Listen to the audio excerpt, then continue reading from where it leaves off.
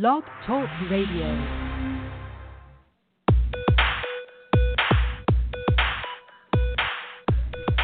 Welcome to WithinSightsRadio.com. Sit back and enjoy the show. Welcome to WithinSightsRadio.com. I'm your host, Iggy Garcia, joined by David Two Crows. And Adriana Art. Yes, there we are. We are your hosts for tonight, and we want to thank you for joining us. David is in studio. Adriana is in an undisclosed location in the universe someplace. Mm-hmm. And never mind. But anyhow. Yeah.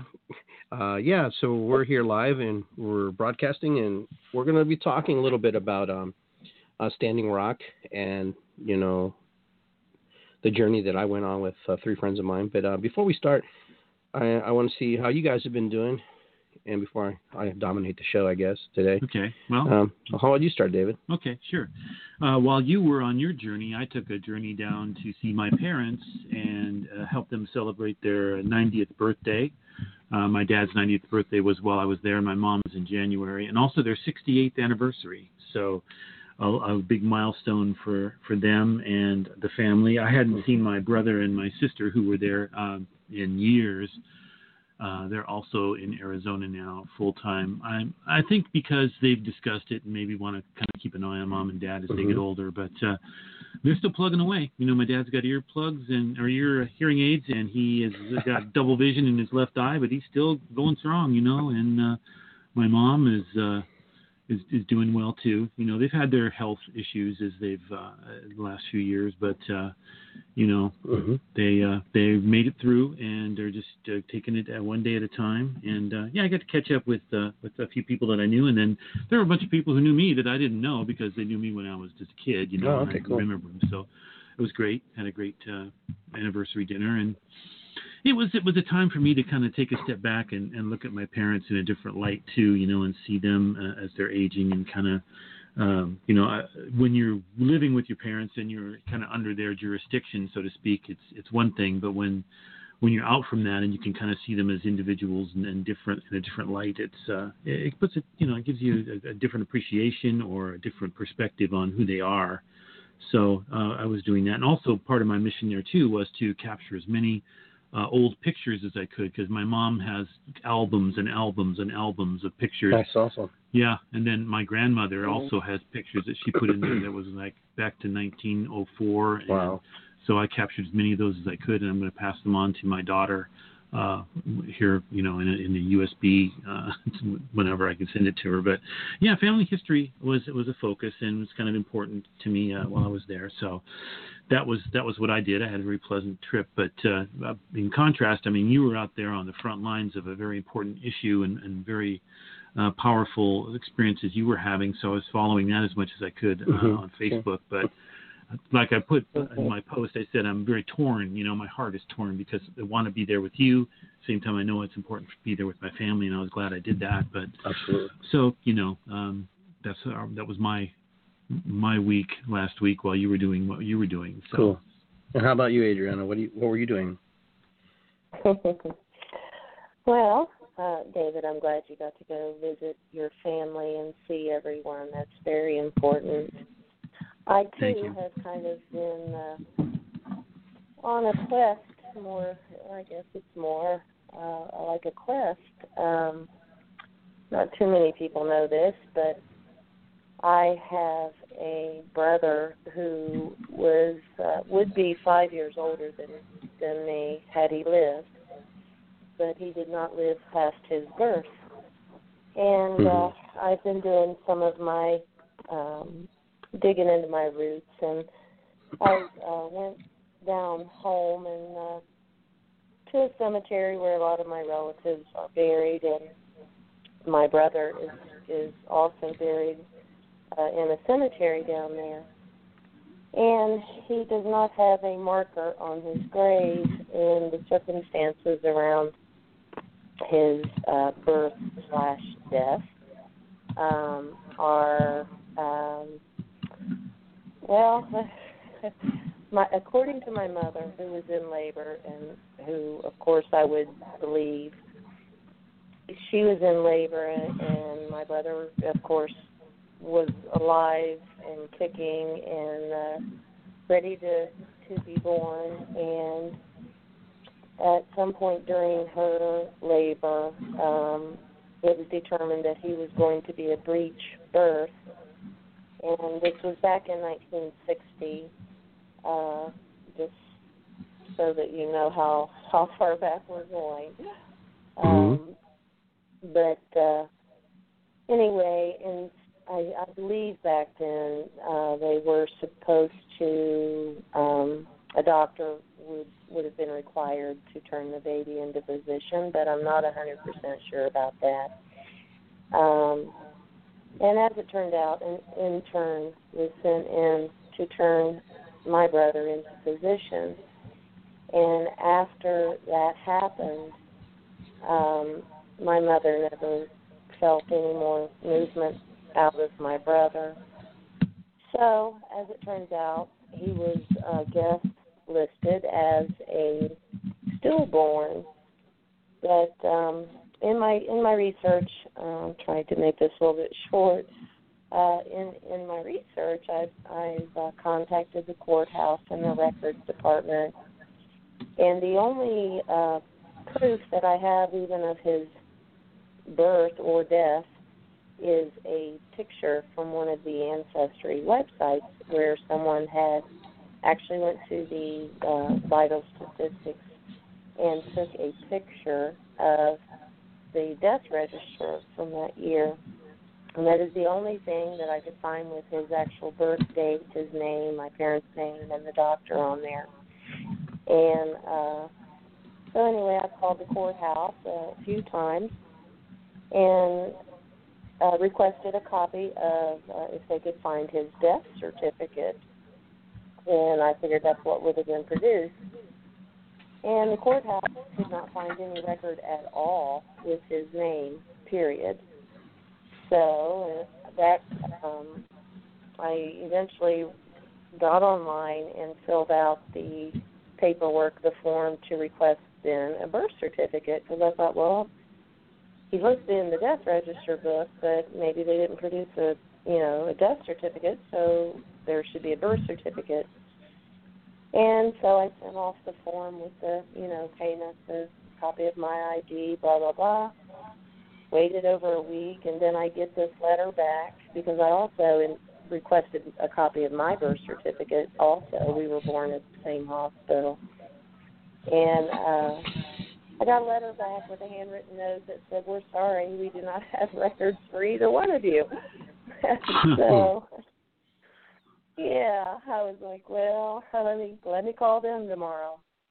So I kind of knew why my record would not be under that last name, and that's only because legally my name was changed when I was a child. I had no say-so in that. But why there was not a record for him, the people at the courthouse could not even tell me. So then I was directed to the main court, I guess, and I ended up getting a hold of a supervisor. And even he could not find anything while we were on the phone for about 30 minutes. And finally he said, "I'm going to have to call you back." So he dug some digging and called me back, and he said that he did find this information, but that I could not do this. My mother would have to get online, get this form, and she would have to specifically request this record herself. So I've been talking, of course, with my mother through all of this, and it's not been an easy subject to approach her about to begin with. I'm very cautious and careful about bringing up, something that has really never has been put to rest for her. And there's just so many circumstances around this, even going to the cemetery, and I finally it took me a week to even find a phone number to the cemetery. I contacted them to see if they had record of where my brother was buried. and the cemetery does not have a record of him being there. So basically, I have been fighting a battle of proving that this child ever existed, even for a second, from birth to death. It doesn't matter. I really came up with a lot of roadblocks, and any kind of red tape it seems like I've had to go through, I've been going through that. But I will be victorious. I am getting there, and slowly but surely. So that's just kind of been my quest. But again, it has to do with my ancestors, you know, and some things that happened in the past in our family that weren't exactly pretty, and from the outside looking in, and from actually my mother's actual story that she's told me of everything. You know, it almost seems like there's been a cover-up of things regarding his birth/death.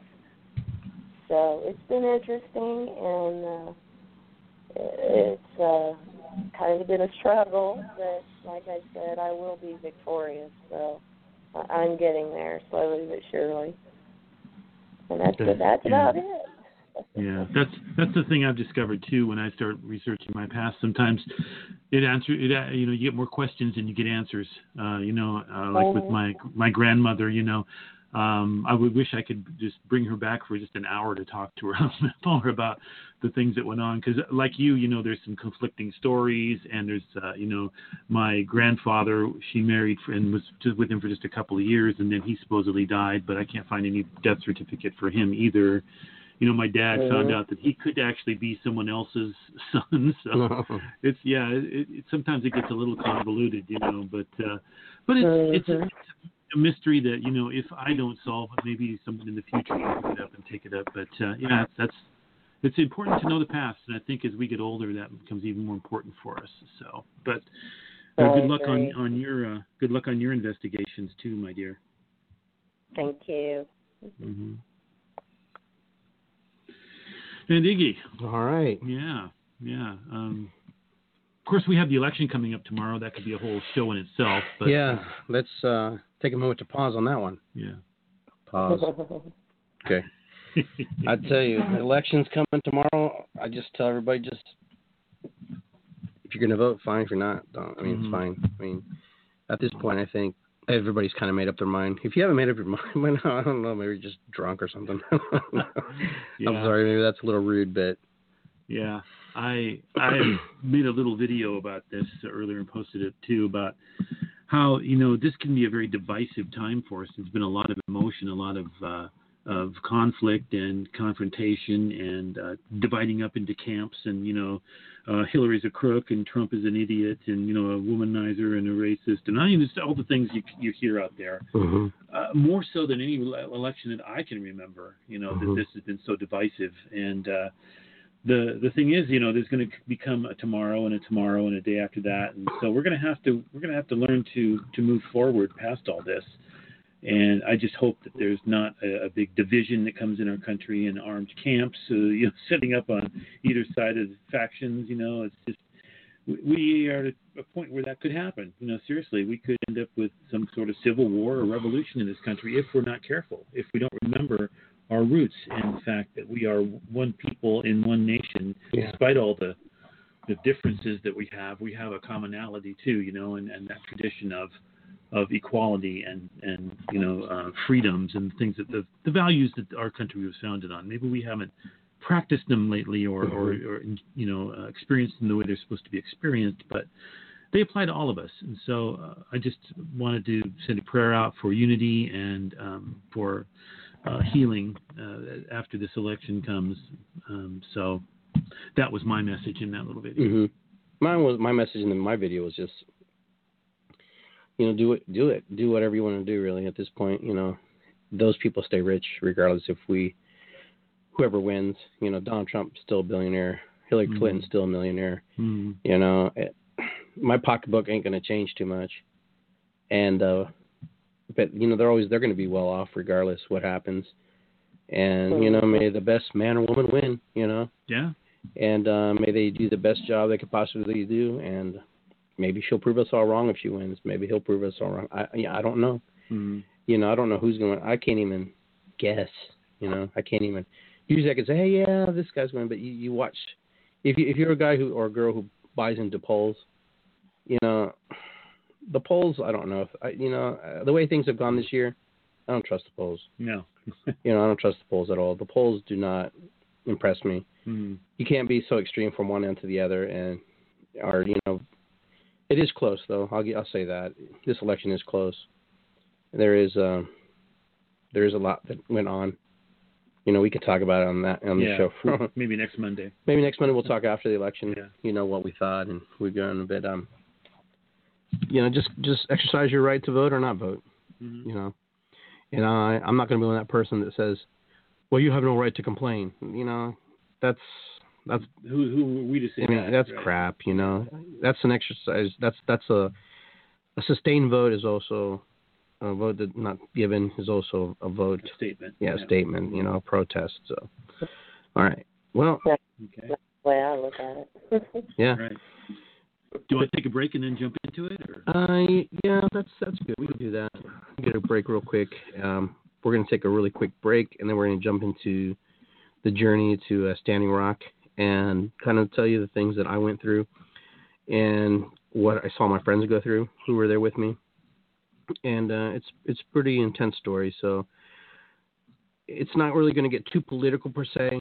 I'm just going to give my view of what I saw and how I experienced Standing Rock. Okay, we'll be right back. You are listening to WithinsightsRadio.com, your free online resource for achieving self-discovery and inspiration. With Insights Radio is a listener-supported radio station, and your donations are greatly appreciated. We cover a variety of topics, interviews surrounding the metaphysical and holistic and natural medicine, alternative healing modalities, and much more. Thank you for tuning in to WithinsightsRadio.com.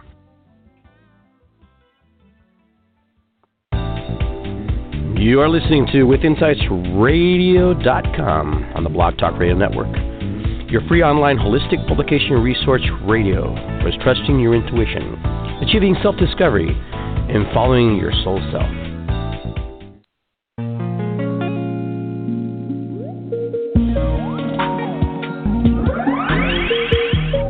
You are listening to WithinsightsRadio.com with your hosts, Iggy Garcia, David Tucros, and Adriana Arts. Now back to the show.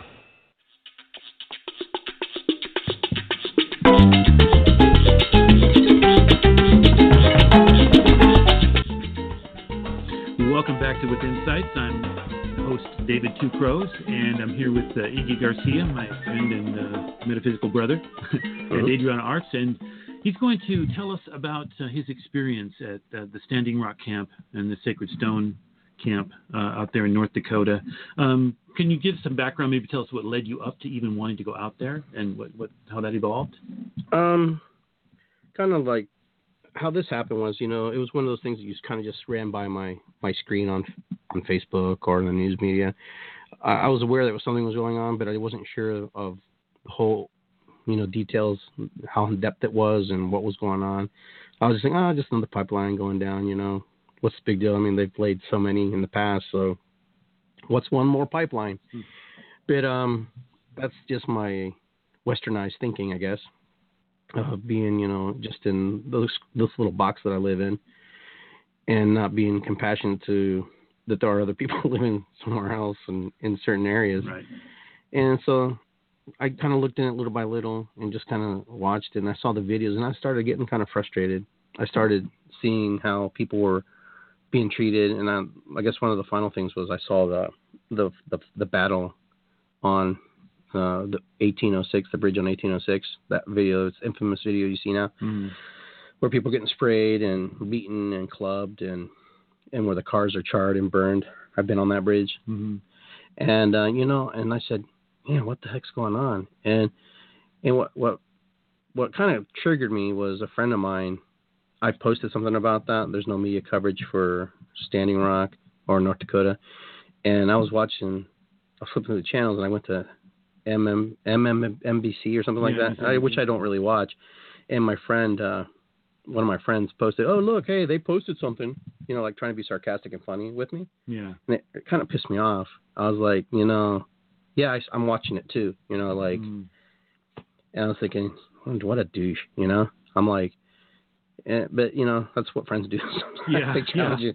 And so I'm going, that's one time that I've ever seen on the media. And then I went to bed, and then I don't know if it was the night before or after, I forget, but I was sleeping, and all of a sudden I hear this voice, "Nacho, you gotta go," and like a woman's voice, almost like my mother-in-law. And I was like, "What?" And I said, "Mary, are you okay?" I was like calling out loud because I'm in the basement. I thought maybe Dawn got hurt or whatever. And so I got my clothes, went upstairs, and they're all sleeping, and she's sleeping on the couch, she's in his room, and I was like scratching my head, going, "Wow, that was different." I've heard voices before, but that was like clear can be, like I'm talking to you right now, but very loud, like very like piercing, that wakes you up. And it was like a deep, that Nacho, you have to go, kind of like. And not too many people call me Nacho, my family does, but and then I was bound to determine that I was going to do something. I didn't know what I was going to do. I had no clue. I was just going to get involved somehow, and I wasn't sure. And then I kept watching and kept feeling. And then I saw little by little that things were popping up, coming out, kind of like when you set intentions or you start to attract the energy, you start to attract the feeds that maybe you missed in the past. And then I noticed that people were going. People were like, taking off. I saw a few posts, and I'm going, well, shoot, I should go. I don't know why I should go, but I should go. Yeah, you felt like they had to, it was important that you were there. Yeah, it was a calling. It was just like, so I posted, I'm going to Standing Rock, North Dakota, and of course everybody's like, why are you going there? Oh no, it's not in North Dakota, it's in South Dakota. I'm thinking to myself, oh my God, really, people? Are you really gonna be like this? So that was pissing me off too. So that was kind of one of those things that was angering me, because instead of saying, well, yeah, that's awesome, supporting you, they were like contradicting you, and chastising you because you're going to go over there and interfere in something that's none of your business, in a sense. And so I posted that. One friend, his name is Alex, we'll call him Ringo. He's like, oh, I'll go with you. And so I called him out. I said, okay, cool.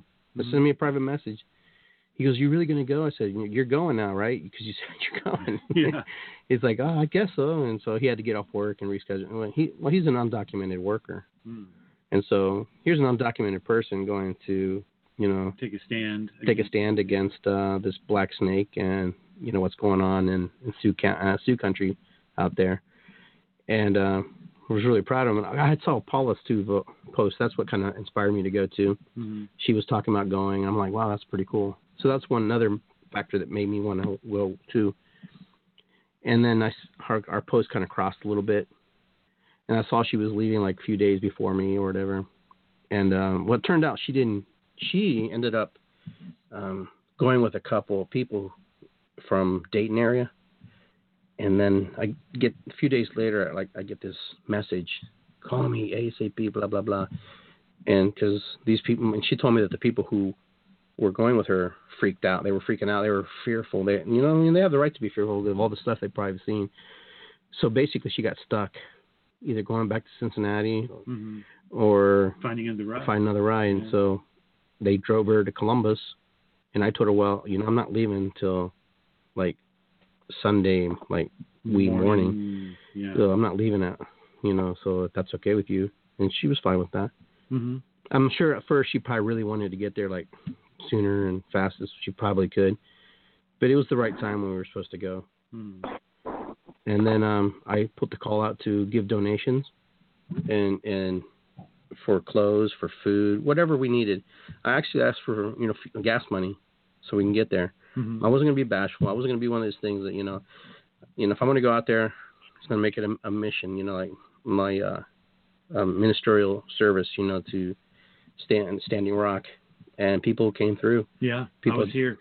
Came and visited Paula while she was staying here, waiting to go with you, and just talked to her for a couple hours about why she was going and what she was feeling, and I donated some fudge for your trip.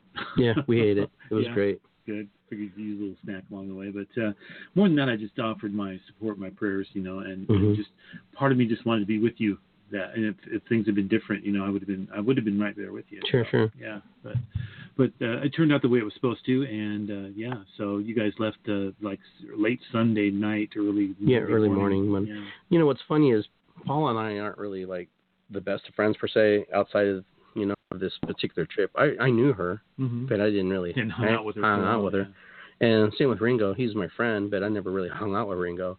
So it's funny, we're just like these three completely opposite, somewhat like similar spirits going on this journey, and trusting that we're all going to make it there. Yeah. And, we were talking about what we're going to do, what's going to happen, what we're going to run into, the road's going to be blah, blah, blah, blah, and we take turns driving. And, of course, you know how I am. I always like to enjoy the trip versus, Yeah, you're going to stop and see things.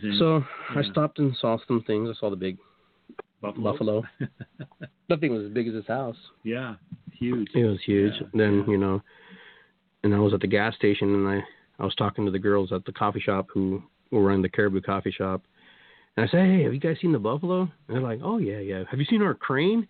The big crane? I'm like, big crane? What do you mean big crane? I said, look out that window. I look out the window, and there's this humongous tall crane. And I'm like, what is the land of the giants? She goes, I go, everything's big in North Dakota, isn't it? She goes, not everything. I was like, a local woman's point of view. That was just kind of things I would run into. Yeah. Well, those are both, all kidding aside, those are both very good signs, very good totems to see along the way there, for your journey too. But, Then we saw the big white dude, the big corn guy on the way back. Okay. We didn't take a picture of him. Oh, okay. You can see a big white dude anywhere. Right? That's fine. But no, that's cool. That's cool. And when you got there, I understand there were border patrol. Yeah. Well, we didn't stop. We stopped one night, part of the one night. We spent like 6 hours to sleep just to get our batteries charged. So we ended up staying in this hotel. Oh, actually, it was a motel. It was Motel 7. Okay. Just a little plug for Motel 7. There's a Motel 6, 8, and 7. So that's funny. And, we stayed there and we met Tony. I talked to Tony. He was an Indian guy from India. Mm-hmm. We actually did a broadcast from there one morning. I don't know if you guys saw that one, but we were kind of documenting our trip. We were talking about what we're preparing ourselves for, because this was all preparation. And finally, we made it to. We were going to go to Fargo, but we decided just to stay before.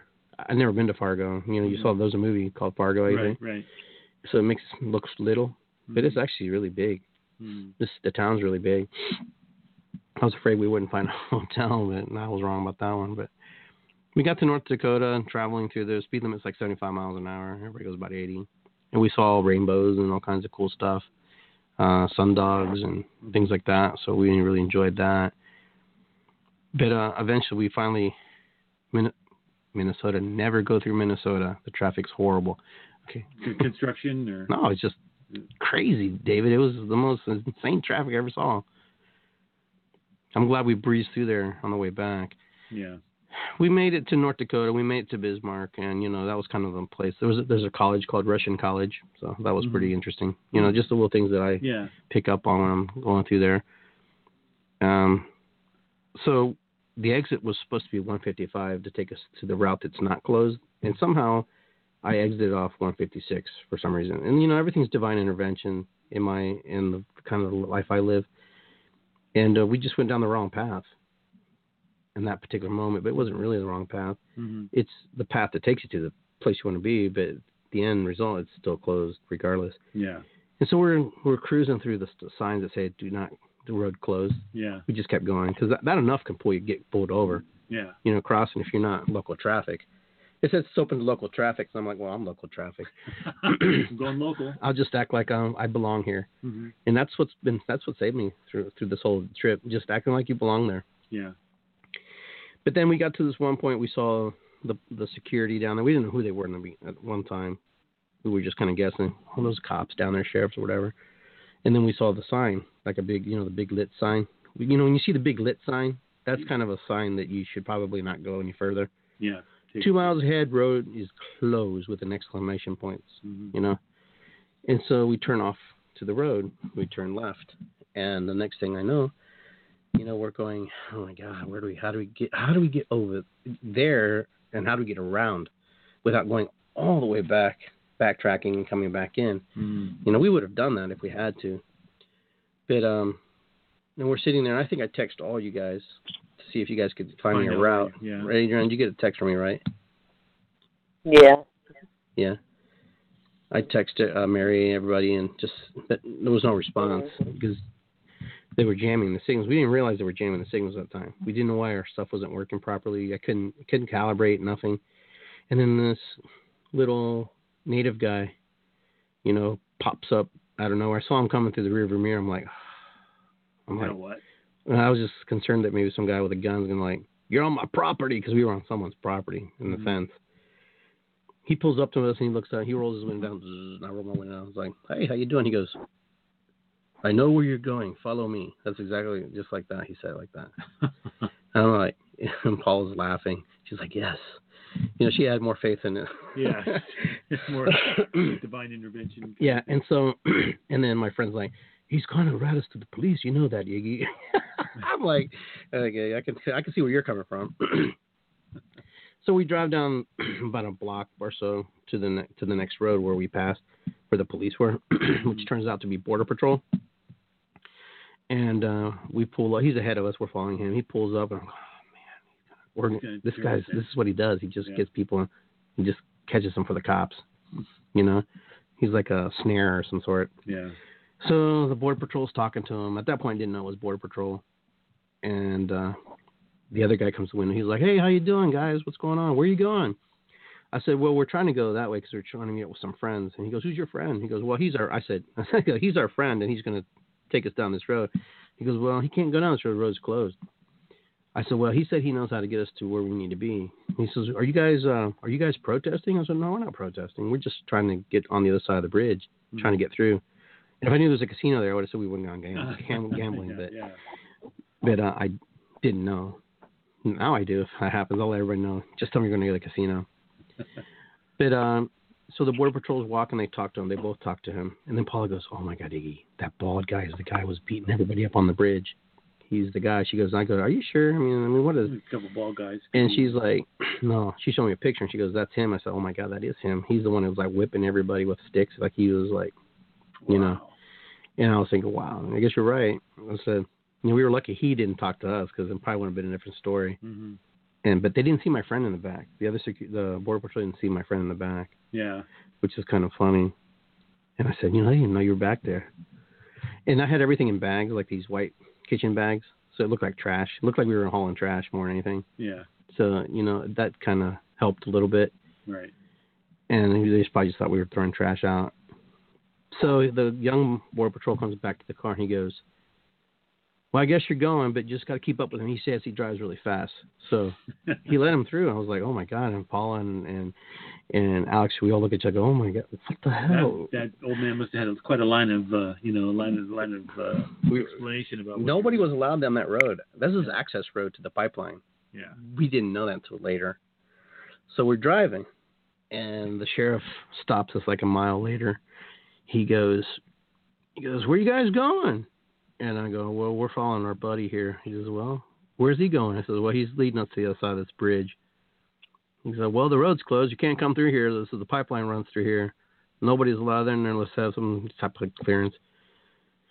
And so our friend pulls around, and then the sheriff comes back to the car, and he goes, okay, you got to go down this road. They let us go. So he goes, you got to go down this road to Joplin. It'll take you to Joplin. You just got to go down, left, and then back right and left, you know.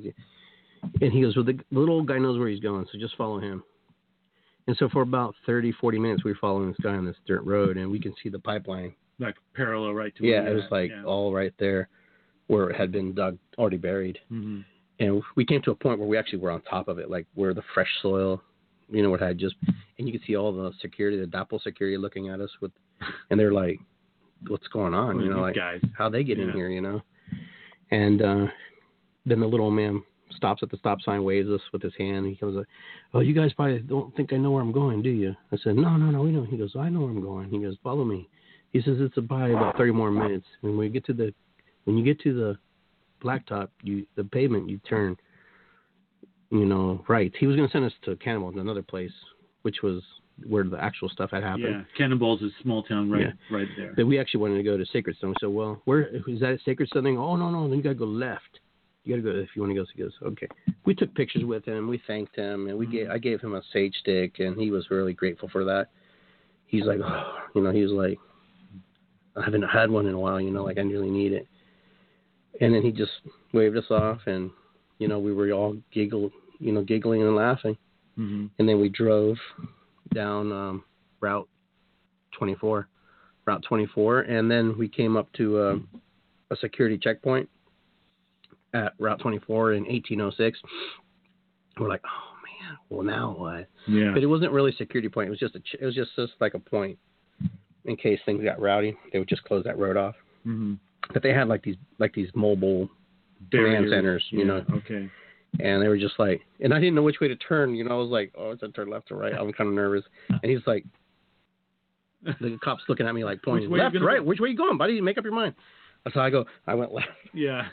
Because I knew that way was at least. But if we had kept going, we would run right into. Our journey might have taken us straight to Standing Rock versus Sacred Stone, where we were ended up going. I don't know why we ended up going to Sacred Stone. For some reason, people said we should go there. Okay. Now, what's the difference between Standing Rock and Sacred Stone? Well, Standing Rock is actually on the treaty land, the 1851 treaty lands that is in question. What's happening there, who can be on that land. Where we ended up was actually on reservation land. It's actually Sioux land. It is land that is actually protected land. You can't just go on there. The Bureau of Indian Affairs is like in charge of in that land. Mm-hmm. And supposedly, fingers in the air, no one's supposed to come into this land. And so we went to Sacred Stone. It's supposed to be a very prayerful place where you pray and you help and you do stuff. It's not really...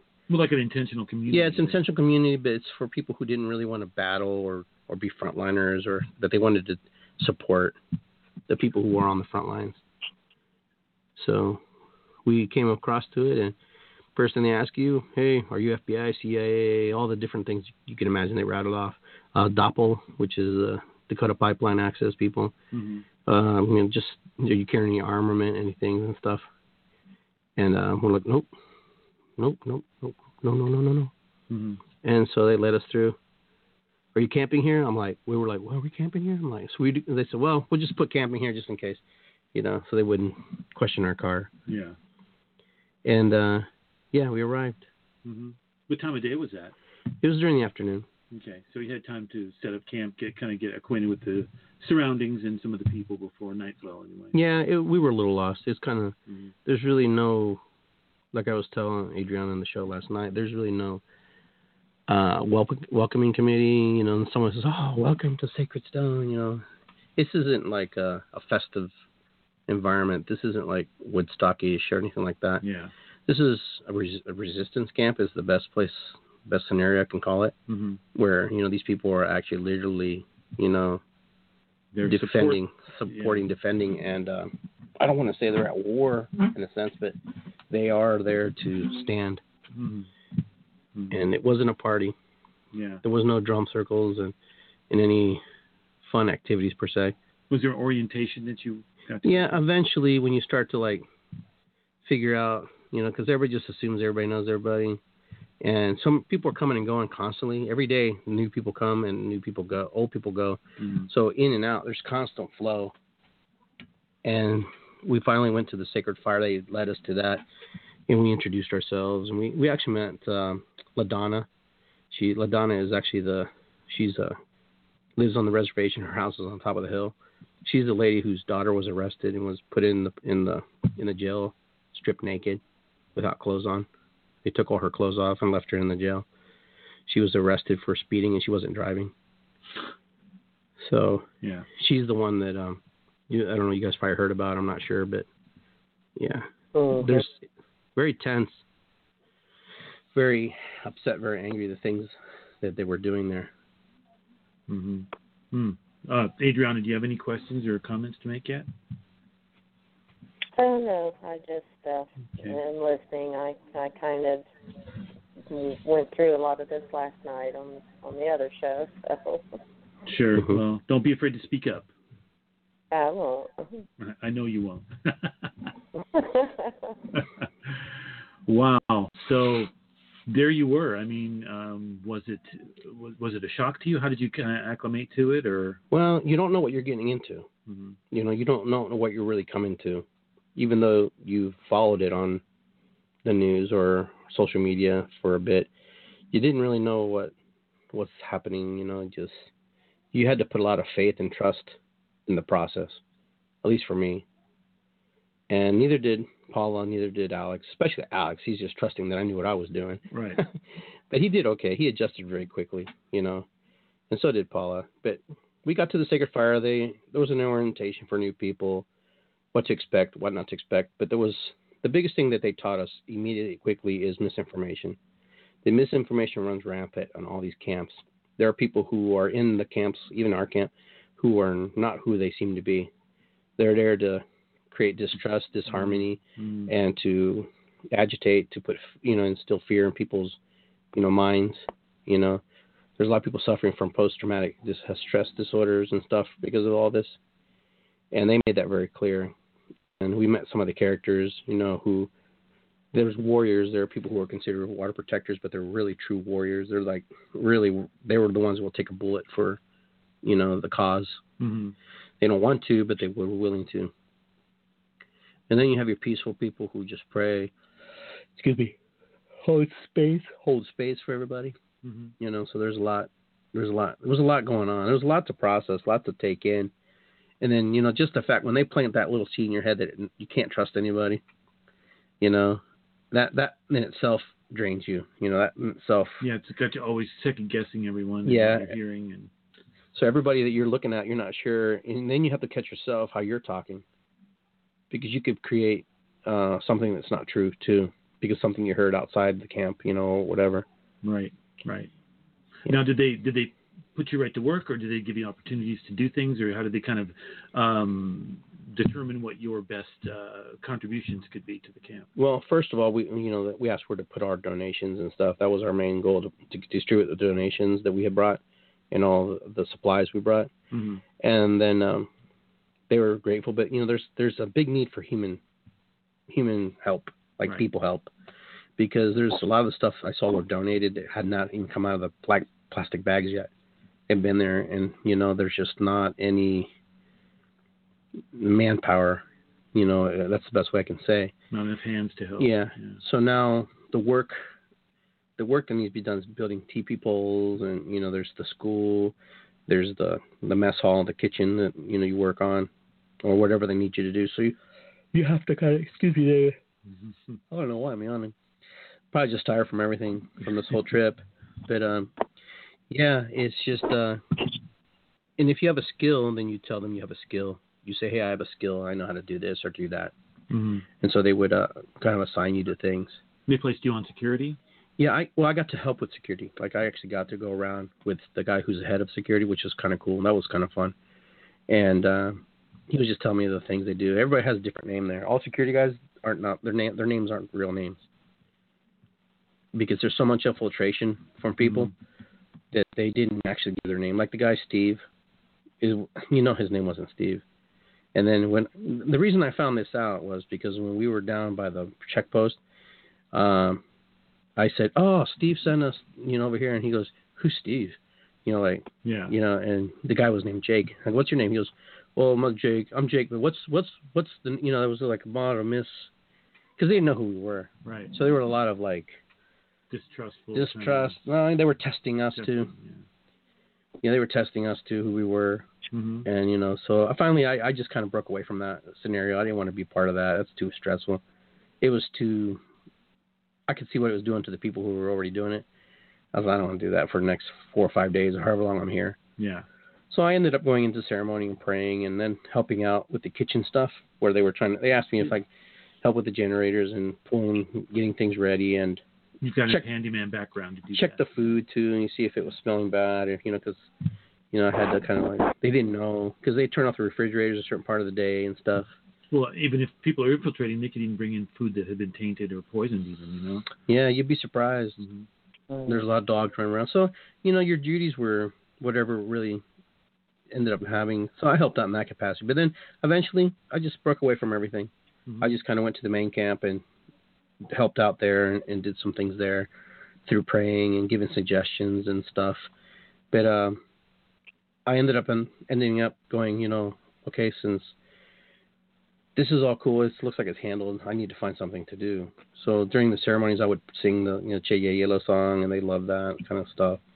And I did all kinds of different little things like that, ceremonial stuff. But then eventually I just wanted to be just yourself. Just, Just you know, myself. I just wanted to be a number. I didn't want to be, when I came there, I didn't tell anybody I was a shaman, I was a medicine man, I was a Nemanah. I didn't tell anybody nothing. My intentions were just to be treated and see how I get treated too, you know, as a normal Joe Schmo. Right. You know, I didn't want any entitlement. I didn't want any, you know, special treatment. Not that I was going to get it, but, you know, people get it because they come as, you know, representatives from different groups and stuff. But I didn't want to do that. I really wanted to humble myself. So how and were get you myself. treated? Sometimes offstandish, you know, like, you know, if you didn't really know, unless you engage them, they weren't really willing to engage you. And these are more, you know, it wasn't like I said, this wasn't fun camp. This was like, you know, this is real camp. Mm-hmm. So if I was going to meet anybody, I was the one who had to open my mouth and introduce myself, because a lot of people weren't really willing to do that. And I understand why, because of all the psychological warfare games that were being played. And it's a stressful situation, you know, regardless, wrong or right, it's a stressful situation what's going on down there. You know, this pipeline was supposed to be going through, you know, just outside of Bismarck. You know, if people want to know a little history about it, this pipeline was actually supposed to go outside of Bismarck, but the people who were there didn't want it in their county. And so, of course, it went through Sioux territory, through the treaty territory, Fort Laramie, you know. Mm-hmm. And so since it's treaty land, they figured, well, it's treaty land, no one really owns it. You know, it's kind of managed by the Bureau of... it's a gray area. It's a gray area, yes. Yeah. That's the best word I've heard. Mm. So that really pissed people off. Who signed off on this? What's going to happen is when they find this paper, they're going to find out that a lot of their leadership signed off on this. Yeah. Okay, so that's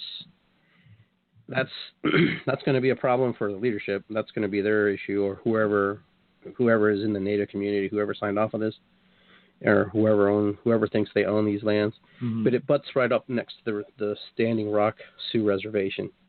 And so when you see the pictures of Standing Rock, it's not necessarily on the treaty land, okay? But it runs along the pipeline runs through the territory, okay? And through that territory, what's happening? There's a portion of it that sits in the treaty land, and so the treaty lands, they're not supposed to be there. I guess they were in the North Camp, mm-hmm. which they were pushed off. The ones that you saw on all the videos, where they were actually blocking and not letting the dogs and everything. Yeah. So they got all that stuff got bulldozed over and trampled on. Okay. Is that where they uncovered the bones in the? No, that's somewhere else. Okay. And I'll get to that. Yeah. That becomes the new front line. Mm-hmm. And so, pipe is already dug under the river, like it's already sitting there, but it can't go any further just because of all the people interfering and, you know, and protesting and pushing, and, you know, mandating that it not be done. They don't want this pipeline at all. It's not even negotiable to move it 100 miles the other direction. You know, that's what people don't quite understand, that they don't want it. Mm-hmm. You know, they don't want it to even exist. You know, I don't know if it would have been a different story if it was near Bismarck. I'm not sure. It might be a different story because it's not in their area. But this pipeline, in order to move, is you can't move this anymore. You know, it's buried. Yeah. I mean, it's like costing millions and millions of dollars to whoever's invested in this. Right. They'd have to abandon it. Yeah, just have to call, you know, say, hey, it's done. We can't do anything. Mm-hmm. But these people are willing to stay there until it's, you know, it doesn't move. They'll live there forever. Now, the government is playing a lot of psychological warfare with people, you know, creating distrust, flying drones all night long. They have this unmanned, like, plane drone, and it just flies, and and it's really loud, and it just keeps going around and around and around this pattern that it has. Mm-hmm. And then at night it flies lower, so it's louder. Sleep deprivation. Yeah, sleep deprivation. And then in the morning they fire this sonic cannon, the sound, the screeching sound. It's like, Wah! It's like you can hear it, and it's like penetrates your ear and goes into your inner ear, and it makes you really sick. You know, it makes you want to throw up. Wow. And I'm like 2 to 3 miles away from it. Yeah. Okay, that's how piercing that sound is. And then the lights being on in the background, just on you, you know. It just, little annoyances like that, and become very big very quickly. Mm-hmm. And then on top of, you know, the elements, you know, you have a hot days in the day, and then nights are butt cold. Yeah, right. You know. Right. And it's not even winter yet. Mm-hmm. Wow. And, you know, they jam your phones like from 9 to 9. You know, there's no phone service. And if you don't have Verizon, and they have a special descrambling box that blocks the signal, you know, you're not going to get a signal. That's why all your friends who are there, people who are trying to get in contact, or they're trying to contact you and they can't, it's because they can't use their phones. They can't use their service. Mm-hmm. Very sparsely. Mm-hmm. Very sparsely. Now, is this the pipeline company doing this, or is it in conjunction with government forces? I think it's in conjunction. It's in conjunction. Mm-hmm. You know, this reminds me of that movie with RoboCop. You know how they have that security company that, you know, patrols in the street. It's kind of reminds me of that scenario. It's private, but it's militarized. Yeah, it's private and militarized. Yeah, that's how it feels. Because you don't know, up on the ridge, you have a big display of force on the ridge, up on the ridges. Yeah, black uniforms standing shoulder to shoulder. Yep. Yeah. Now, the land that you were talking about, the little where the bones were, that's Turtle Mountain, I think, or Turtle Hill. I'm not sure which one that was. But on that particular grounds, there's bones of infants, like 11 infants that were buried there, and some elders and some sacred pipes were buried there. And they just romped through all that. You know, I guess they dug it all up and tore it all up. And that's why that's why they're standing on that little strip of water, land to the water. Yeah. Do you see? Yeah. Because they want to go and reclaim it and get them back. And they won't let them. People have been maced and shot with rubber bullets and all kinds of crazy stuff. Wow. I actually had a sniper laser pointer on my chest. You know, several of us did. We didn't realize. Someone goes, oh, look, you know, I was eating crackers and I looked down and I'm like, oh my God. Wow. So. It's almost a war zone. Yeah, I mean, it is a war zone. It could be a war zone very easily. Yeah. And it's going to get worse before it gets better. Mm-hmm. And, you know, that all was happening in the 2 days I was there. Then on I think the third day, was it third or fourth day, the clergy showed up, and there was no drones. There was no police on the hills, no nothing. There an occasional drone would fly in, occasional helicopter fly in, but there was none of that. The lights were still on, but there was no horn, no screeching, that sound in the morning. Yeah. So they're kind of making a show of, it's not so bad there. Yeah. They had one UN guy show up. You know, one. And Amnesty International was there because people had been arrested, been put in dog kennels. Mm-hmm. And then LaDonna's daughter was, you know, stripped naked and put in jail. I mean, do you really have to do that? I mean, that's disheartening. It's intimidation for sure. And, you know, it's hard to believe when you're describing this that this is the United States of America where, you know, people are supposed to have rights to assemble and protest. And it sounds like those rights are just dependent upon whether you're standing in the way of the machine, the corporate machine or not. Yeah. According to one lady who did research and dug up a treaty, went to Washington, got a treaty, says that the United States has been bankrupt since 1939.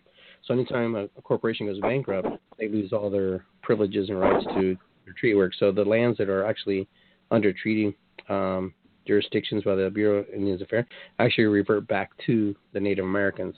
Mm-hmm. That's the battle. That's the fight. Is she fighting that in court then? It's going to go to court. Okay. And so that's a battle of people that aren't aware of either that's happening. And, you know, there's a lot of misinformation on the internet too, so you got to be careful what you're reading too. There's a lot of stuff that people are posting. These are the facts. There's a thing called These Are the Facts. Be careful with the guys who are posting These Are the Facts. because a lot of those guys are from DAPL. Mm-hmm. A lot of those guys are from the corporation, and they're trying to make it look like they're a bunch of ignorant Indians, basically. Yeah. You know, Mm-hmm. they know what they're doing. Mm-hmm. But these people don't want that water contaminated. And, you know, to say, once that fracking's done, those pipes rust. And it could be 100 years from now, 200 years from now, but they're going to rust. They're going to leak. Mm-hmm. They leak already. They explode sometimes. And I know we've seen that. We know it's fracking. We know it's fracking petroleum that's going through that. We get that. So once the fracking's done, those pipes are abandoned. Mm-hmm. They're done. No one uses them again.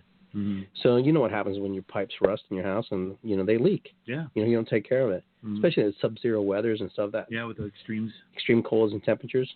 You know, so you know, when I watch these fact-setting signs, you know, they act like, oh, no, that's not true. You know, it's true. You know, I don't care. You know, I'm not a certified plumber, but I've done plumbing. Mm-hmm. And I know with extreme temperatures, things buckle and bend and bow, you know, and they, you know, whatever, they go through their change. Right. And then Mother Nature, you know, she does her, you know, stuff too. Mm-hmm. And then you have terrorism too. You have things that blow up, insurance. Right. You know, who's to say these guys won't blow it up later for insurance reasons? You know. Mm-hmm. Yeah. And we watched Alaska. We've seen what happened in Alaska. Right. You know, they say, well, there was a spill after it was out of the pipe and it was sort of ran aground on a reef or something. But there were minor spills too along the way too. And that pipe was engineered to the max because of those extremes. And they still had explosions at a pump station. They still had leakage. You know, a pipe. If something's going to happen, it's going to happen. You know, because it's not natural to put that pipe in the ground. Mm-hmm. It's not a natural occurrence for it to live like that and to exist like that. And that's why they call it the black snake. Right. You know, that's a prophecy of the black snake. That's something that's been around native culture for a long time. I think I had a vision of it. I didn't even know it was the black snake. You know, vision. I don't know how to in the sweat lodge. A couple Native American friends reminded me about that. Remember that vision you had in the sweat lodge you talking about? I said, yeah, now that you mention it, I totally forgotten, you know. I didn't correlate the two. Mm-hmm. Wow. So while the clergy were there, I understand that you said something to them. Yeah, I'll start in the beginning with that one. How's that? So I'll lead up to where I want to go. Sure. So we were preparing for the front line. My friends were like so excited to go to the front line to help out however they can. But, you know, the information doesn't travel very well in these camps. So you don't know from one day to the next what's going to happen. But usually they gather around 6 a.m. But, of course, I'm a panda, and I get cold, and I don't like getting up that early. I was like, you guys go ahead. I'll catch up with you. Mm-hmm. Okay? So they had been up since 6, and they're going through their routines or whatever, and they're exhausted. My friends are exhausted because they get up so early and have to go through the day. But my one friend ended up meeting a medicine man on the path across the thing, and he goes, well, will you teach me? He goes, well, usually we don't teach, but we're not. But when people ask us to teach, we have to teach them. So it's kind of like the contradiction of sorts. And so, you know, he taught him about pollen and some things, and so it was one of his aha moments for him.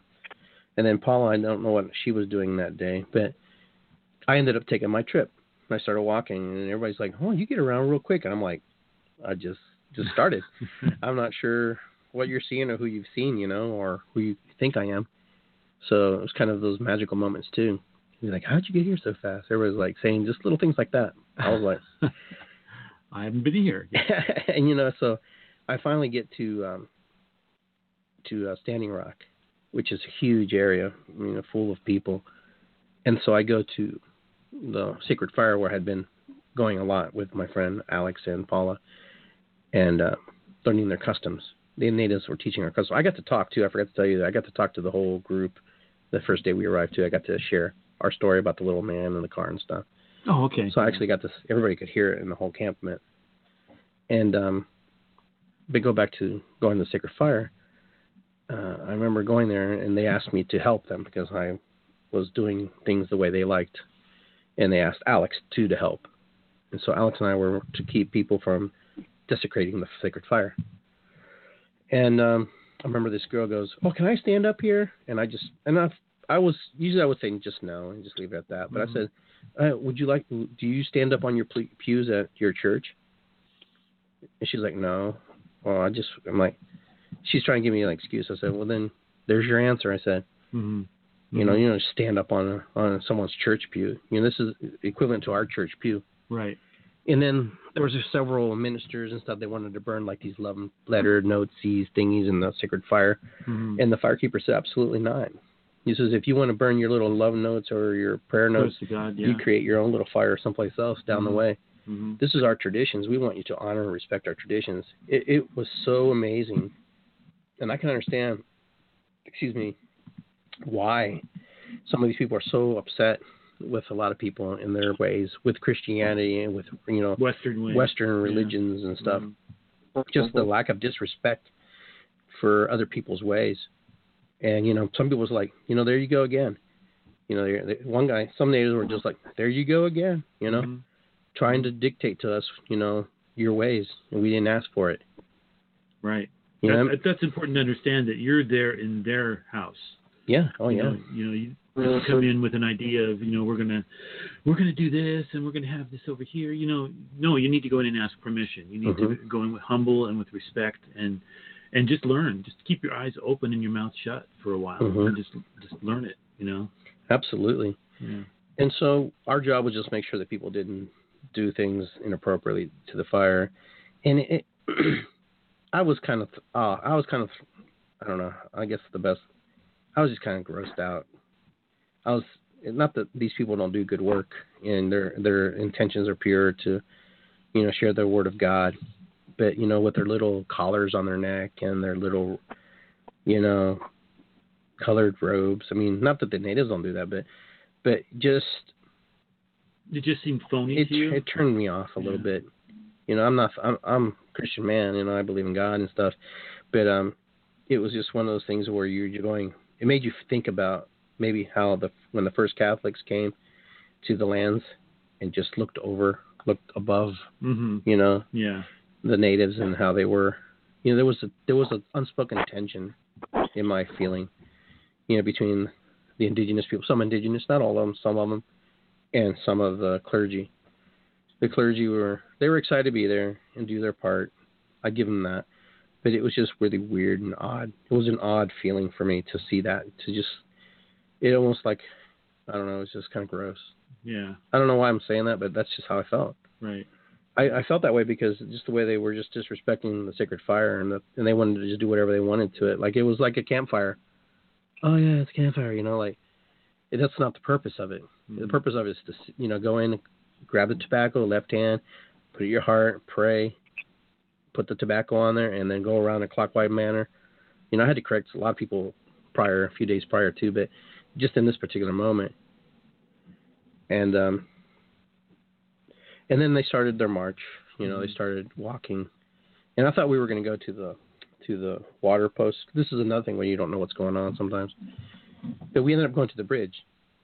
We marched out of the gates into the bridge, and then there was like a stage prepared and ready to go.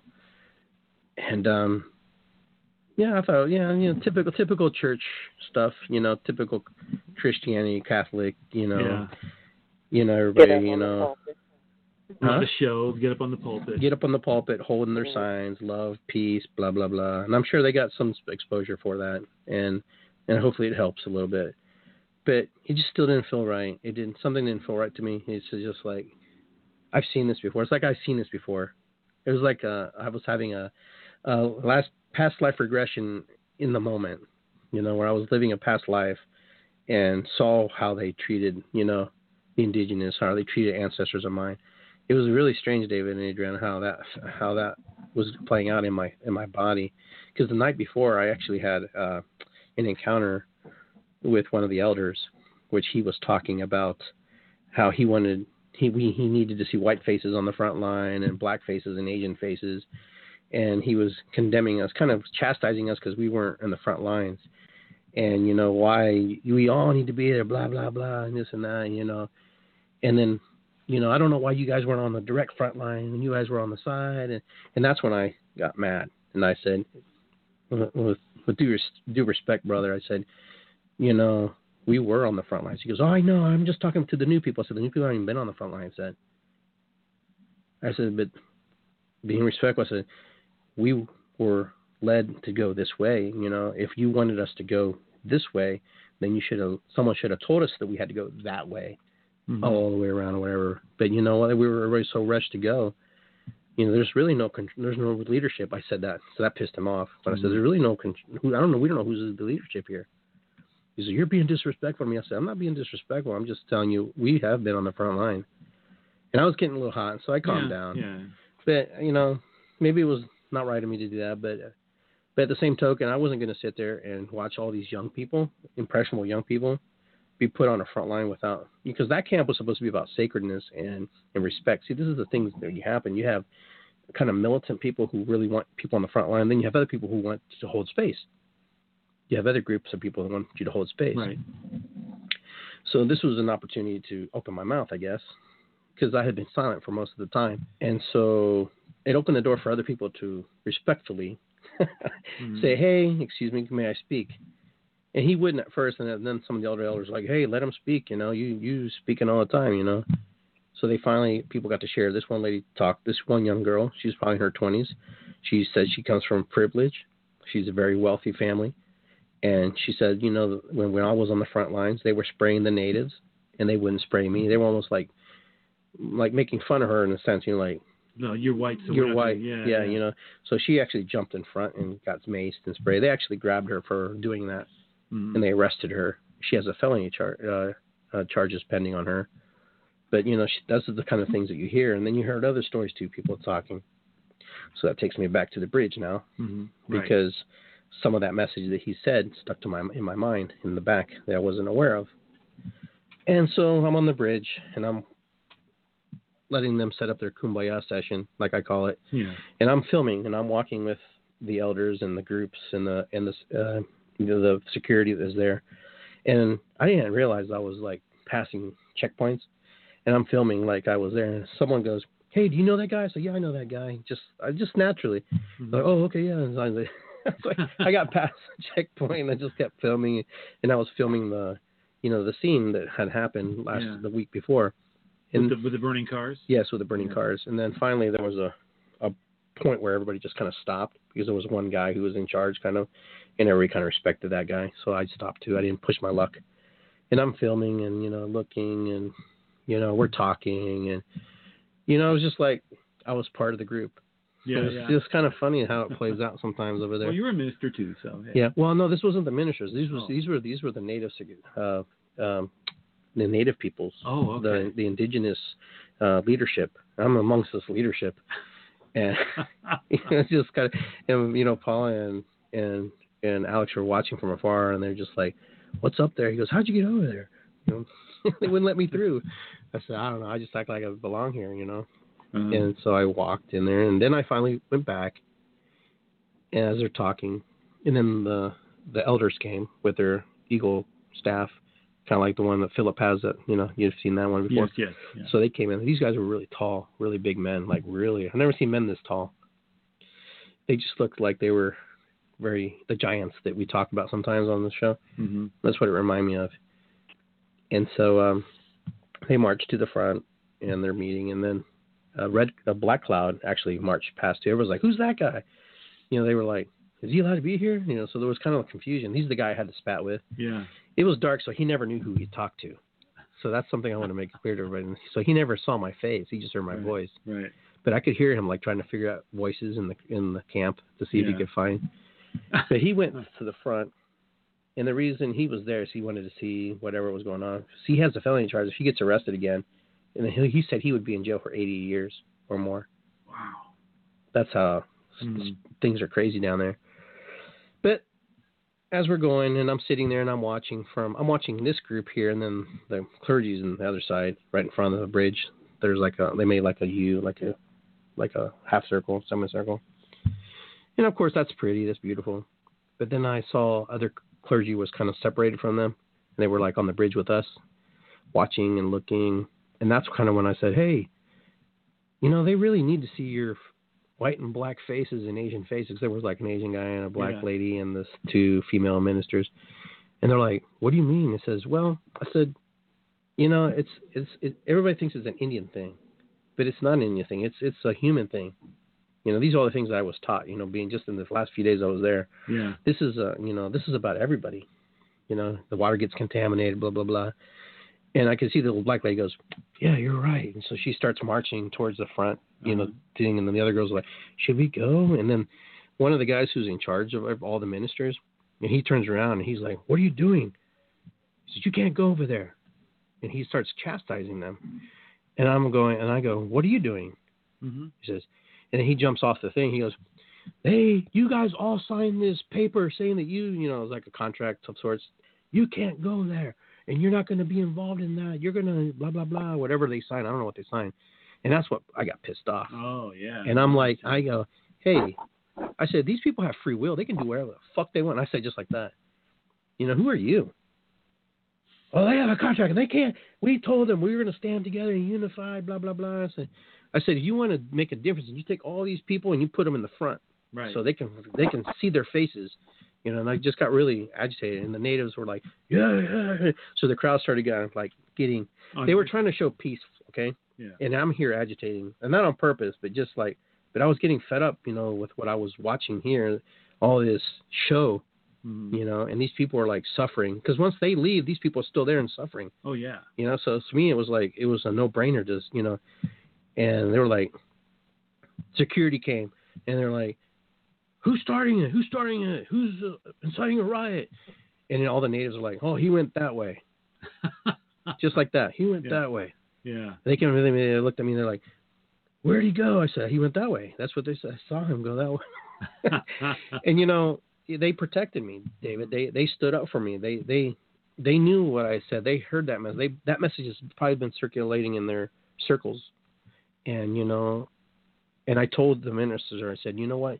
You have, Jesus would have never stood up there and just sung songs. Jesus would have went over there and destroyed the temple, you know, where they were selling all of the things and that. Mm-hmm. And that's when things shifted. Yeah. Wow. And that's when a lot of people went over and they talked. I talked to the priest. The priest even left that circle and came. And I said, you know, you guys need to really be up there. You need to like present, you know, and show that you care. I mean, think of all the things you've done to these people in just the name of God. You know, I was talking like that. Mm-hmm. And so he mauled it, thought about it. It wasn't like a quick response. Right.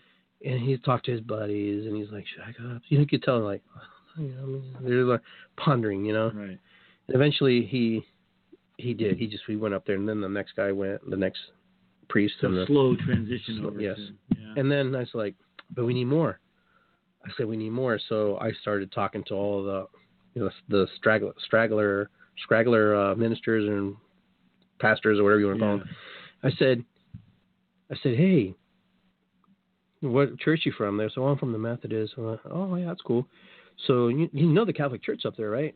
I said, you guys going to go up there and represent too, right? You're going to be up there too. You don't want to be left out. Right. Yeah, they're like, and you know how that pride kind of fits in, and they're like, oh, that's right. Yeah, I'm going to go up there. Yeah, you're right. I said, well, yeah, you need to represent your denomination too, because you don't want the Catholics to take all the credit for everything, right? You know, it was just kind of like, it was just funny that I was just like, man. And you know, I was thinking about Adriana's book. You know, the one she's talking about the devil and all that, and the tempting, and you know, I was like, am I tempting these guys to do something wrong? I mean, right?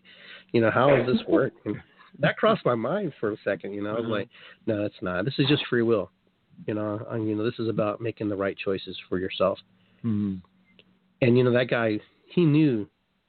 Even when he saw me after, he just did not want to even talk to me. The contract guy? The contract guy. Yeah. He's like, and he was also in a ribbon shirt, like a Native American ribbon shirt. And I was like, I can't believe you're wearing a Native American ribbon shirt, and you were even saying that. Yeah. And then after everything was complete, like everything finished, they prayed and stuff one more, and then a lot of people came up to me and they were like shaking my hands and like, we remember you, we thank you. And you know, I wasn't looking for accolades, right? You know, but you know, it was a good feeling to know that I had to say something, and then, you know, Spirit led me that moment. And to, you know, it was just powerful.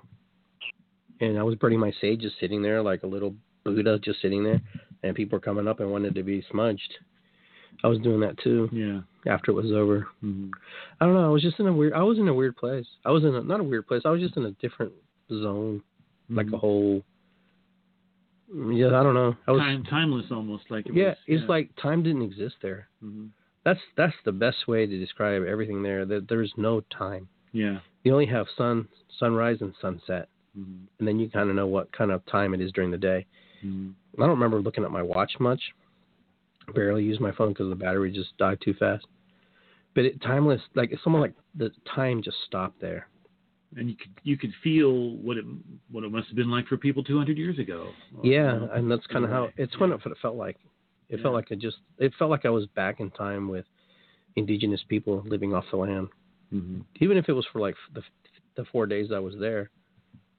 But it was intense. It was beautiful. It's a much deeper experience than it was really deep. 4 days. Yeah. Yeah. So you talk about your battery being drained. Was there a station where they were powering up? Yeah.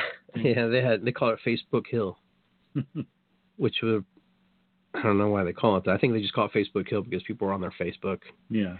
But they had like these power stations. I guess Mark Garifalo, whatever his name is, he had donated a whole bunch of. Oh yeah, that's the star. Yeah, he donated a bunch of solar panels, and some other people donated. Anonymous donators donated $2.5 million to help legal costs for people who were arrested. I actually had a telephone number on my arm written. I don't know if you saw that picture. Yeah, I did. That was a number I was supposed to call if I got arrested. So I would have legal counsel supporting me for free and get me out of jail. Mm-hmm. So that didn't come to that point. I ended up finding a magazine, like it wasn't lead, but I think it was a magazine round. Mm-hmm. Some lady had carried, or she may have kicked it. I'm not sure, but it fell and I grabbed it, picked it up. I'm like, oh my God, this has been shot. This is like a round shot. Where was that at? Just on the bridge. So she must have picked it up further ahead or kicked it, but it came to me. So I turned around and was going to, like, maybe she heard it falling, but I said, what's mine? I'm putting it in my pocket. Yeah. Yeah, so the bullets had been fired there. I don't know, but they said that magnesium rounds have been fired, so I'm not sure what that looks like. Mm-hmm. So there must be something that looks like magnesium, I guess, like a leadish type. That's probably what I picked up. Yeah. So theoretically, that could have started the car fires. Yeah. Theoretically, yeah. Mm-hmm. And then rubber bullets too, all over. You know, and then there was actually a hat. One of the military guys lost their cap, and I was gonna grab it, and I go, no, I'm gonna leave it there. I'm gonna leave it there and take a picture of it. See it, yeah. Yeah, you know, because it represents something too. Right. But it was a war zone on that bridge. It looked like just someone just came in and just messed. It was just crazy. Wow. And then the Navy man showed up with the flag upside down. There was on his RV? No, just marched in. Okay. He was holding the flag, and he came in. He went up to the elders and stood with them. And that's court-martial. If anything, if he leaves the reservation or whatever, But he was a man holding the flag upside down and marching and supporting the natives. I guess 2 officers also took their badges and turned them in the time we were down there. I didn't hear about this until I got 2 back. 2 police officers? Yeah, I think 2 sheriff officers. Wow. They just saw what was going on. I watched an interview right before we come on the air tonight. Mm-hmm. I think it's TTL Politics, I think. Myron Dewey had shared it a couple hours ago, where they interviewed that serviceman. He was in the service for 20 years in the Navy, and I would advise anybody. I'll go back and find that link and I'll post it to watch that interview with him and what he says about the Constitution and what he personally saw and experienced and why he put the flag upside down, because he said he just went behind, all of his backing from being in the military, what he learned about defending the oath, the Constitution, to defend it and the people. And it's a great interview.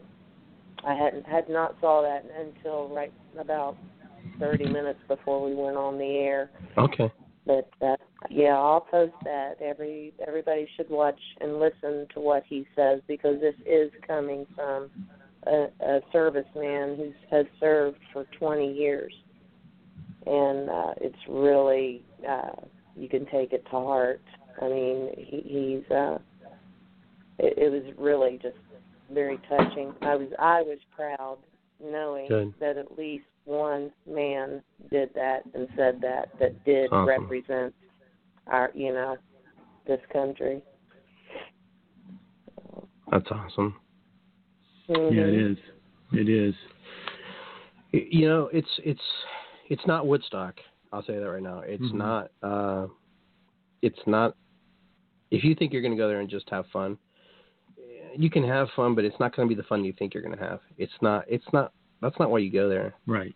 You don't go there to entertain yourself. You go there to help, meditate, pray, whatever you're going to do. Mm-hmm. Stay on the front lines, help in the kitchen, feed people, eat the food that's made, because there's tons of food going to waste because there's just not enough people down there. Mm-hmm. So they need a lot of supplies down there for the winter. Winter's coming, and a lot of canned goods need to be delivered. A lot of help if you can help build things. They need people who can build things. The biggest thing, they need blankets and different things like that, because there's a lot of people who go there and they're not prepared to go there. I'm one of those people. I was somewhat prepared but not prepared. I didn't know what I was getting into. So you need to really know what you're going. And the women have to wear skirts when they're there, when they're going into ceremony, if they're going to go to the front line. They any other time you can wear your jeans or whatever. But when you're going to be involved in any type of helping, in the native way, you need to have a skirt. That was made very clear to the women. Mm-hmm. That you're not just going to walk around however you want to walk around. That's just their culture. Sure. So mm-hmm. You can't throw the I'm not going to. You can't do that. Mm-mm. You're in another country per se. You're someplace else. Right. Be an ambassador and learn the ways. Mm-hmm. You don't have to be a person who doesn't want to hear. It's like going to another country and doing whatever you want to do. You can't. Right. Yeah. Mm-hmm. And you're not just there to take selfies and say you were there at the right. Standing Rock. I mean, people do that, and I did that, but that's because it's history. Yeah. But you're not there to document. Just look at me. Well, I'm in the front line. Yeah. Yeah. You go to the front line, you struggle, and you fight, and you stand, or you just stay silent. You don't say anything. You do something. Mm-hmm. Someone gets hurt, you help pull them out. Whatever. Right. How often a day were advances made? I mean, well, does it kind of depend? It really depends, because I think what's happening now is somebody is helping them strategically plan things now. Someone's come in there, because in the past it was just kind of random, like if they get pissed off, they just randomly go. Yeah. I think there are people who are actually teaching them how to protest, how to march, and how to lock arms. We had a preparation class. I forget the name they used, but where we actually prepared, we create like lines and formations and stuff. I got to be on that group too. Mm-hmm. So I had to be like the team captain to like make these formations. We couldn't make the same formation that the other group I made. So if they had locked arms, we had to like do something else. Right. We had to stagger or whatever. And if they were on the ground, we lay on the back. And we had to do the opposite or something that's similar. So almost your coaching abilities came into play there a little bit. Yeah, it was pretty cool though. Yeah. But I heard some crazy stories, like some people are just well known for their disruption and their fight for humanity, for human rights. One girl was from Chicago. She's like, oh, when I go to Chicago and the police see me, they just cringe, because they make these things called, I think they're called lockers or something like that, where they're actually a 2 by 26 inches, full of concrete in the middle, and they have like these little latches inside, and then you actually put your arm in them inside the tubes, and you lock yourself arm to arm, and then they have to cut through this, and they have to break. That's the only way they can break the line, or they can actually pick up the whole line, and people's arms get broken and stuff. And she's saying her job is to figure out how many tools they have, how many trucks, and what kind of tools they have, and what kind of lock boxes they're going to use for these protests. So it's it's like a science. Right. I was like, because I learned a lot going, man, I'm on the other side of of all the things that, I look at on TV. I'm here and going, wow, this is pretty amazing. This is it's scary too. Because if you're the guy on the outside, you're the first one to get dinged up pretty bad, Yeah. Yeah. But there's strength and unity too. With standing together. And that's the point. I guess that's the whole point, strength and unity, that people working together for a cause. And I think it's going to play out for a long time. Right. I don't think it's going to be one of those things. What I hope doesn't happen, because something happened just I think was it you, Adriana, who posted that picture where the guy came in with a rifle with the AK-47? I posted that interview. Yeah, that's actually a really good interview to listen to. That's from the same company that did the one with the serviceman I'm talking about. Yeah, so this guy came. Was he a DAPL? He was a DAPL. He was a DAPL. No, he was a DAPL. He just DAPL. Personnel. Mm-hmm. You know, no one's supposed to come in with firearms or anything. This guy was trying to incite, you know, some serious harm. Right. And they let him go. Mm-hmm. No charges? Yeah, no charges or anything. They said that he was attacked and his hand was hurt. Yeah, and that video proves that he wasn't. So yeah, they show a video of him and the actual attack itself, where he has that rifle in his hands, and you know there aren't any wounds in his hands or anything. That's another good one to watch. So. Well, you know, there are factions on either side that want to see this go all the way. They want to see something happen. You know, you said that there were hardcore Native Americans who said that we're tired of all this peaceful stuff. We're ready to fight and we're ready to die for this. You're right. Yeah. That was made very clear to me, mm-hmm. that there are people who think the way things are going right now should be sped up. Ineffective, not playing out into the favor. Mm-hmm. And then you got some of the police and some of the other officers who are ready and waiting to just use all of their tactics and all of their weaponry. You know, so those two touch points, you know, it's the people in the middle that kind of keep those away from sparking something, but the potential is always there. Well, like I told Adriana, I said what I don't want to see happen is another Kent State type thing. Because it takes one person to have an itchy finger and just release a round. And there's snipers up there, man. With live rounds? With live rounds. You know, there's no rubber bullets there. Mm-hmm.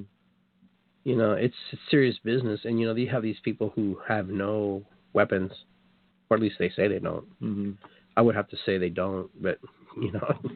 They could probably get someone if they wanted to. They might have stuff buried. Who knows? I don't know. But I'm just throwing that out there. I'm saying that is. But I tell you, if someone does get shot, it's not going to be pretty. Mm-hmm. And you know what? It's going to get it'll get ugly really fast. Mm-hmm. These people are very passionate about what they're doing. This is no joke. This is no you know, day at the fair.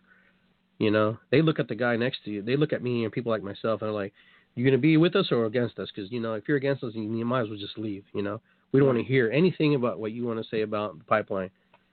You know, if it's good, blah blah blah. You can coexist with it. There's no way coexisting with the black snake. There is just no. That's not an option. Mm-hmm. You know, they know that it could happen, but you know what? They're going to sit there until they're 100, and that pipeline ain't going to move. Mm-hmm. That's what they were willing to do. Right. And then on the other side, you've got the people who are pushing and pushing and pushing every day. That pipeline's got to get completed. We're losing money. Sure. Yeah. Absolutely. Absolutely. Of course that's happening. Yeah. But you know what? But in between there, you've got people from all over the world. Just in this past week, have been holding protests all over the world. How long can our White House not hold a press conference of some sort and address this situation when the whole world's starting to get involved?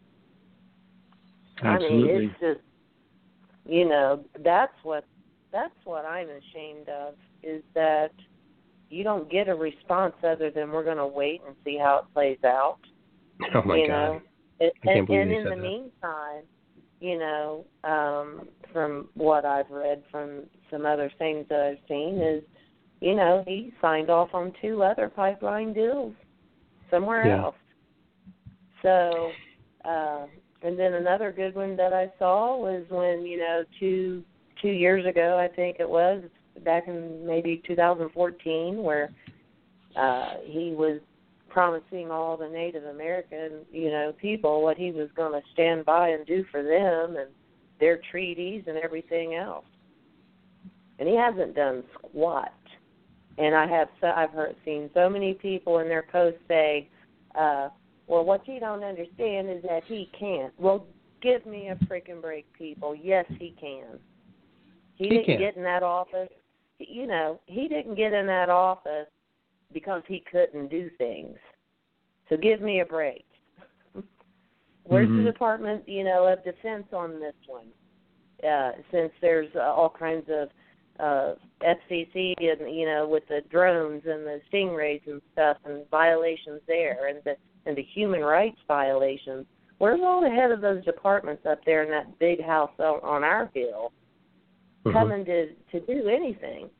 And like I pointed out last night and on my post earlier today, where's ABC, CBS, NBC hiding down in the hole with Fox? They aren't reporting squat.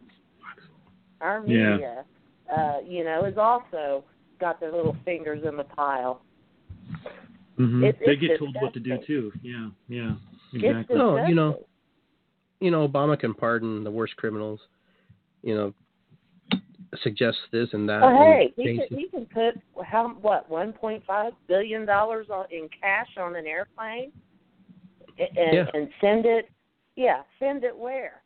Why don't you send $1.5 billion to Standing Rock then, Obama? That's what I'd like to have. Absolutely. Yeah. Let's have military tanks roll up on their side for a change. Why can't he be the president and say, you know what, I'm going to make a difference in indigenous life. Mm-hmm. The pipeline doesn't go any further. That's my point. He said that 2 years ago. There's a good ad out there right now where they're showing exactly what he promised when he stood up with the chiefs of the tribes. It's either 2 or 3 years ago, and everything he promised them then. And he hasn't done any of that. And you know what? It doesn't matter because as of tomorrow, he's out of there. And that's why he really don't give a flying rat's ass. Mm-hmm. Yeah. We'll wait and see how it plays out. Yeah, we'll wait and see until after I'm out of office. I mean, these are people's lives, man. Yeah. Wait to play. Have you watched what's been playing out? Yeah. What more do you want to play out? Are you going to wait till somebody gets killed? Mm-hmm. There's an 11-year-old boy who was shot with a high-powered beanbag, and it collapsed his lungs. I mean, and nobody cares. Mm-hmm. I mean, more people cared about the Cubs winning the World Series and having the third largest human gathering in history of the world, 5 million people in one place for a baseball game. And we can't send. That service man brought that up in that interview. That's for me. That's really disappointing. I mean, next time maybe they should hold the Cubs Series. Their World, not the Cubs, but the Cubs celebration at Standing Rock. Mm-hmm. Give everybody a Cub hat. Yeah. Well, obviously that's our what priorities it would take are screwed, man. Yeah, that's what it would take to get that many people there. Is a sports party. The thing is, nobody cares. A lot of people, they just don't care about it unless it's on their street affecting their lives, and it's just over there. It's just a bunch of Native Americans. I was kind of like that, David. I was kind of like, well, how does that affect me? How does that affect me? Mm-hmm. But you know what? It affects me tremendously. Right. I don't look at the news the same anyway. I don't look at anybody's post the same anyway. Now that I watch, when I'm on Facebook, I don't look at it the same anymore. Like I'm not so naive anymore to just say, hey, that's it. Mm-hmm. That's the truth. Mm-hmm.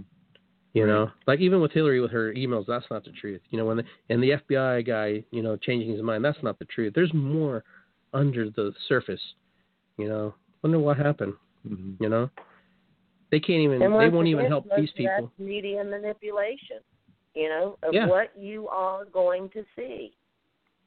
I think everybody ought to just complain to our major ABC, CBS, NBC, Fox, all of them. I think that a lot of complaints need to start going in there. There's a thing going around on 11/11, which is this Friday, I think. Okay. To not buy any gasoline. Buy your gas the day before, the day after. Don't buy a drop of it on that day. Well, maybe everybody ought to turn off their news that day, too, so that ABC, CBS, and NBC and Fox don't get their ratings.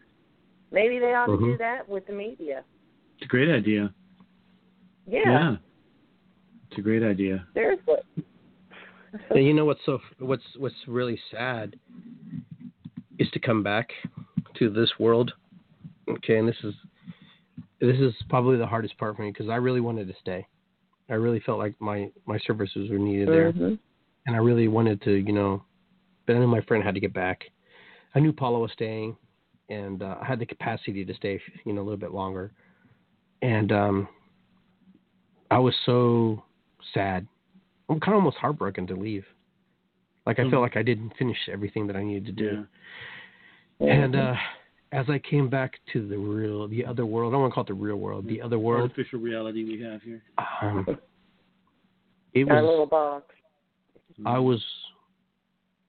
When I went to the gas station that's in the reservation next to the casino. It says no DAPL anti-DAPL gear sold here. I'm thinking, well, that's weird. It's because DAPL gambles at this casino. And so I'm going, so there's the contradictions, and all the things that you see. You start to see the world again. Yeah. For how it really is. Right. And as you're traveling down the road, you get the highway patrol from Ohio highway patrol is driving by, and I just flip my finger out, just like that. I mean, what the fuck are they doing there? Yeah. What business do they have in? Oh, they were there in North Dakota. Oh yeah. One passed me. I was put my finger out the window. I didn't care if I got pulled over. At that point, I was so angry. Mm-hmm. They probably have seen that all day. Mm-hmm.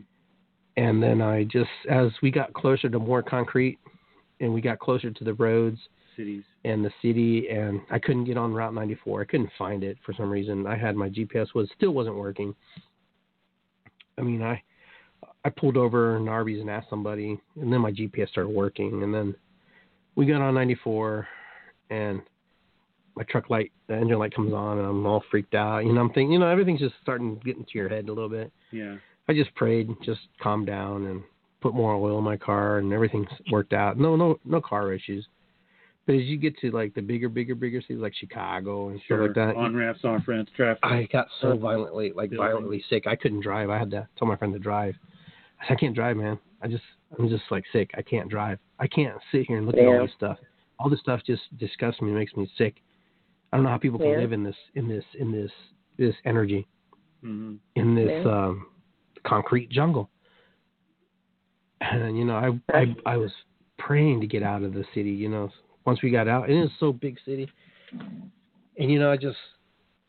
my whole mindset was just like, what am I going to come home to? What am I coming home to? Mm-hmm.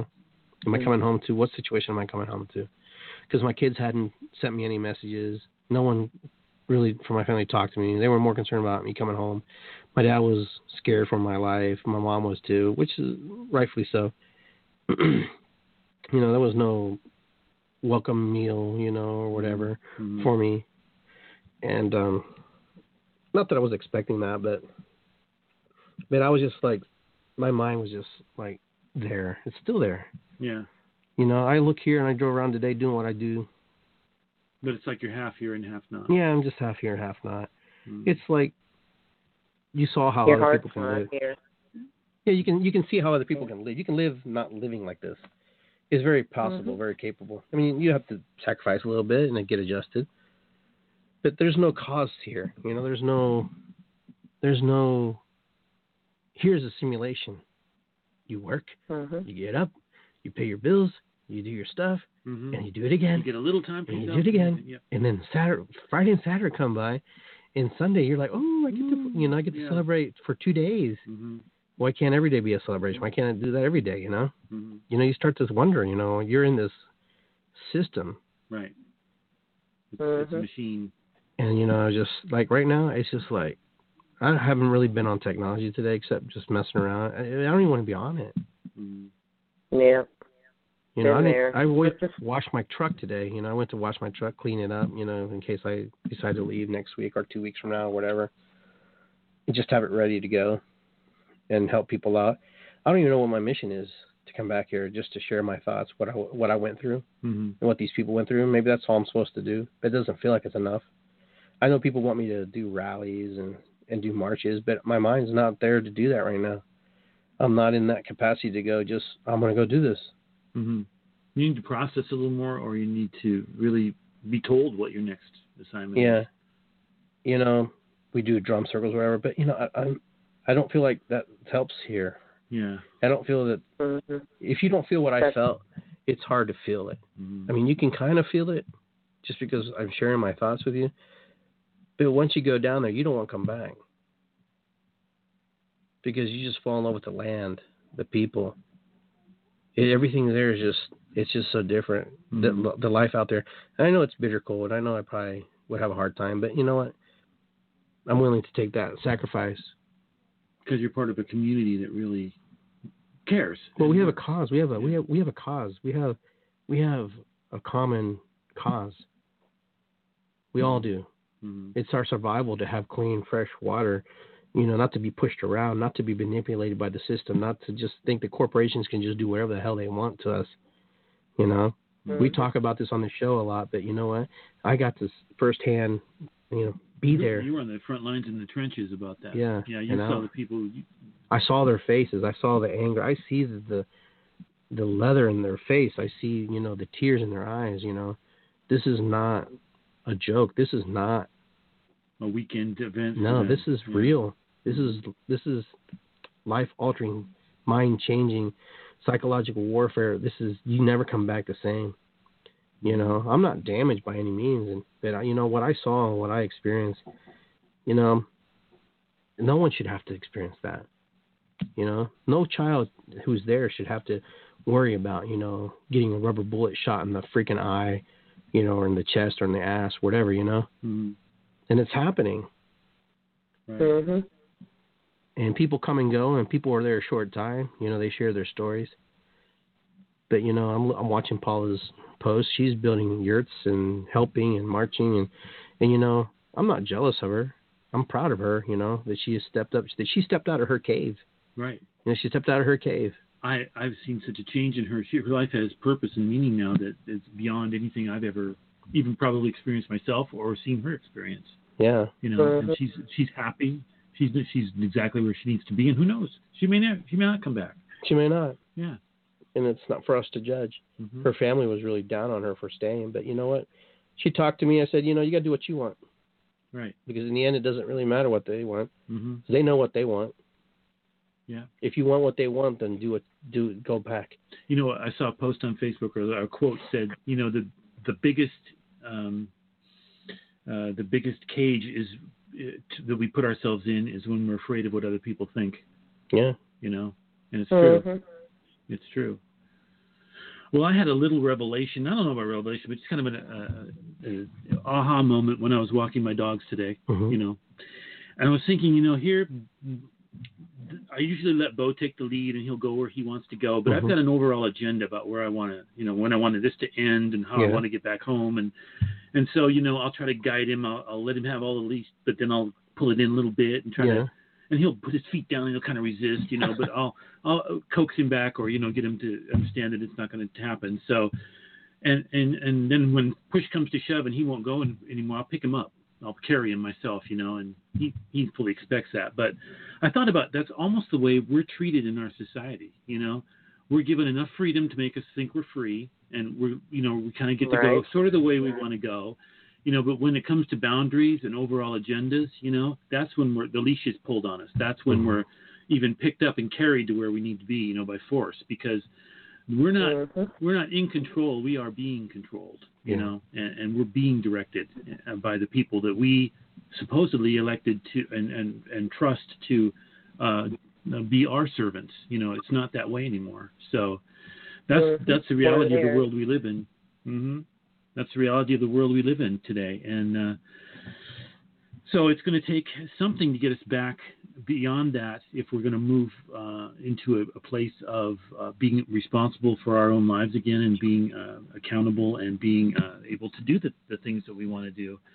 It's comfortable to be in that kind of situation, to almost be a slave in a way because, at least, your life is directed and taken care of. But to be free, you have to risk things. You have to challenge. You have to, be risk of failure or even your life not working out anymore. So, but that's the kind of sacrifice and the kind of mindset that I believe we need to get back to if we're ever going to be anything more than just pawns and puppets in the system. As much as we talk about it being wrong, every day I go to work, I drive my car, I contribute my effort and my labor to a corporation that, is part of the bigger machine. So, I'm part of it too, Right. Only where you were at probably is the only place where you've stepped outside of the machine, and yeah, and the machine probably knows that I've stepped out. Mm-hmm. Mm-hmm. Right. I'm pretty aware that, you know, my picture is probably on a list someplace now, if it wasn't before. Right. You know, and I really don't care. My dad wasn't worried about that. You know what? I'm at the point where, you know what? You got to do the right things. Who gives a shit? You know, you got to do the right things. I mean, either my family, my daughter and my son-in-law who's in the Navy was concerned about, because they have issues. They kind of take it out on them, on the servicemen for their families being protesters and stuff. And they demote them in ranks and stuff when they're family. And you know what? I told my daughter, I said, hey, you know what? I'm sorry, but I cannot. Jake joined the Navy. I didn't. Mm-hmm. And I'm sorry. You've got your own calling. I have my calling. He has his calling. And I'm going to do what I feel is right for my family and for me. And I'm not going to be, you know, being in servitude to something that's not my calling. Mm-hmm. You know, I don't owe the military anything. He does. You do. I don't. Right. You know, right. I'm gonna stand there and fight for what I think is right for everybody, not just the natives, because this affects everybody. Mm-hmm. It's life, it's generations, it's human life that is at stake. Yes. You know, that's right. All the opposing forces out there just want to put a red face on it, and like they always have, you know, and that's not what it is. Exactly. Put any color of face on it, because every color in the world lives in this country right now. Every denomination out there, every race is here in this country. You know, we were the country that, you know, that everybody wanted to come to, because it was a new life and supposedly you're free, you know, but this cause, this is about life. You can take the collars off of all of it, because it doesn't have anything really to do with the color of your face, your skin, what your religion is. It doesn't matter. You don't have water, you don't live. Your kids don't live, your grandkids don't live. Yeah, that's right. So, you can be a billionaire, and if you don't have water, it doesn't matter. You're still not going to live. Right. That's right. You might be able to stockpile some water, but even that water that's in those plastic contaminated jugs isn't going to last forever, honey. Mm-hmm. That's right. That's right. There's no more us versus them. It's just us, you know. And when all that falls away, you know, and we realize that, I hope it's not too late to make the changes that need to be made. But until then, you know, we are being pitted against one another, you know, and when really, you know, the truth is, you know, we are one. We are just one human race that just needs to get our act together and quit doing all this crazy stuff to one another and start to live and start to unite and support one another. It's, you know, and I hope it happens relatively easily, but I have a feeling we're going to have to go through some things in order for it to happen and really see the folly and the error of our ways. And however that's going to play out is to be determined, but this is part of it. This is a very important part of it. When history looks back and looks at what's going on now, I think it's going to be very apparent that these are the first struggles, you know, the first tuggings at the chain that have kept us in place for so long. And whether we get ourselves free like Houdini and just kind of go, hey, look at this, you know, or it takes some real struggling and some pain and some you know, sacrifice to make it happen. That's to be determined. But this is real, folks. This is our real struggle, you know. It's and it's happening right here, right now in this country. So if you're called to go, just be cautious with what we've said on the show tonight. If you go out there, be prepared and be humble, be respectful, be open eyes and open mind. Don't go in there trying to teach what you think they need to hear, but to learn what they have to teach you. Absolutely. You know, go in there. The causes that you can. If you can't go there in person, like a lot of us can't, not right now anyway, you can donate. You know, there's plenty of organizations. Just find the right one. Sure, there might even be somebody set up with a PayPal account for those folks, or somebody who's collecting money. But be careful with that too. You want to make sure it's legitimate. Right. If you go down, there's there's actually message boards where they actually set up message boards or announcements where people who are traveling back to certain cities. So you're never without a ride. Mm-hmm. So there's always someone coming and going. So that's the beauty about that. Like if Paula wanted to come home tonight, she probably could find somebody going back to Ohio to Cincinnati. Yeah. So those are the kind of things that are networking. There's a lot of good networking in that aspect. One thing I didn't say is that when the natives there, the indigenous people there, they said they put the call out for help. The first people to show up were the hippies. They said the hippies were the first people to come. Yeah. That was one of the things that they wanted to make very clear. And they say, you guys, the hippies came first.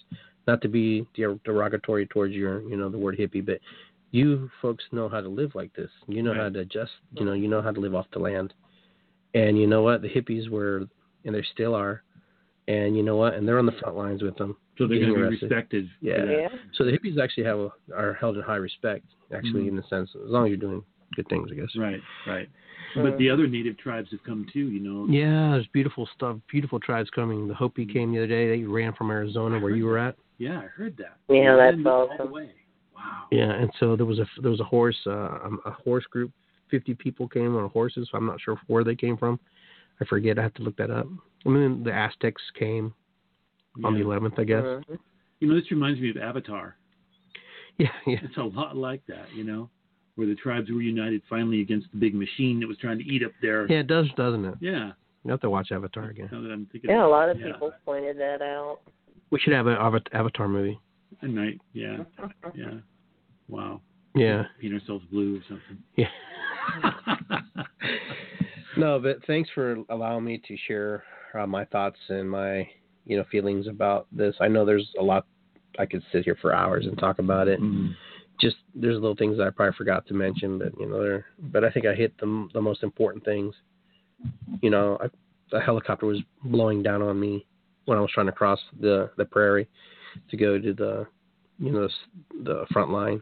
Mm-hmm. There's a video of me doing that. I guess I was showing the helicopter and it's like top of me, just like trying to disturb you. Yeah, disturb me. Mm-hmm. And then they did that during a ceremony, water ceremony. Women were having a water ceremony. The helicopter from DAPL was like over top, trying to just shit like that. Yeah, that's almost that's evil. That's just totally that. I can't believe they could even get away with that. Mm-hmm. Mm-hmm. Now they put restrictions on the Native Americans using drones there. But they use drones all the time. Yes. Mm-hmm. Well, those are people without any compassion. Yeah, I guess you're right. They strongly believe in what they're doing too. That they're obviously. That they're willing to hurt somebody. That's the difference. Yeah. I don't think the indigenous people they really want to hurt anybody. They just want to be heard. Mm-hmm. They don't want it. And these guys, these military guys, these DAPL and the Morton County Police, they don't care. Mm-hmm. They don't even respect the Bureau of Indian Affairs, service they have, mm-hmm. the BIA. So that tells you enough right there. That's the only way they can sleep at night. Probably is just telling them that they're right and they're doing the right thing. Yeah. But I don't know. Go and support in any way you can. There's plenty of other ways. You can write, you can call, you can just make your voice heard. At some point they've got to notice that the world is watching. I think after the election, I think you'll see a lot. You'll see a big change. Mm-hmm. You'll start to get more exposure because they need something. They need something. Right now, they only report when things get hot and heated. Well, the bad thing is even if they do report, they're probably not going to report the truth. No, they're not. That's what we have to rely on, our friends and neighbors that have gone out there and are photographing and live streaming and whatever they can. I want to take a moment just tell how proud I am of you going and doing what you did, and just stepping out of your comfort zone, your life, and just I'm so proud to be your friend, and Thank you. And just it was amazing and continues to be amazing. So I was going to take off all my clothes and go in the water. Just walk across and get pelted by rubber bullets. Wow, really? I was willing to do that. I was just going to take off. I was going to take off all my clothes. It didn't happen because the minister thing happened. Yeah. The clergy happened. I don't think it would have had the same effect if I had taken my clothes off on the bridge. Yeah. But in the water, I could see where that would have. Coming at you from Naked Shaman Ministries. Naked Shaman. That's how powerful you feel when you're there, huh? I was like, I'm down for it. I was ready to like moon them, you know, and I was thinking I'm probably gonna get a rubber bullet in the ass for that. Yeah. But you know, I just wanted to, you know, I wanted to do something to just spark, like, oh well, look at this guy, you know, make an impact. You know, something that just triggers, you know, and it goes viral, and the people see, you know, people are going naked to battle, you know. Right. Right. But I was going to do that. That was already in my mind. And you know what? Spirit was like, not today. Not today. You know, not today. You're going to go do this on the bridge today. You're going to go and stir the pot a little bit without getting too crazy. Mm-hmm. And I did. That had its own effect. I already kind of knew that was going to happen. I knew that because I have issues with organized religion. Clergy. Yeah, with clergy. Mm-hmm. I have issues with that just because things have happened to me as a child. Yeah. Mm-hmm. So, and the way that the church has done wrong, you can't really. Sometimes it's hard to rewrite those wrongs, you know, because they have the power now today. That, you know, here's something that was really interesting. The Pope has a lot of say in what happens here. Oh yeah. The Pope has a lot of, because the Franciscan, you know, the Dominican priests and stuff, there's treaties and stuff within the Catholic Church that ride inside these riders. The church the Pope can actually stop all this. That was made very clear by he can stop the pipeline if yes, he can. Yeah. I'm not exactly sure how that plays and how that works. My dad was trying to explain it to me, but the Pope can actually.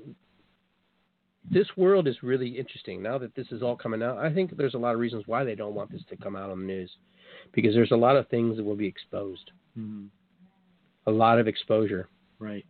If the Pope has influence on this and can change this and the direction of this, what else makes you wonder. Mm-hmm.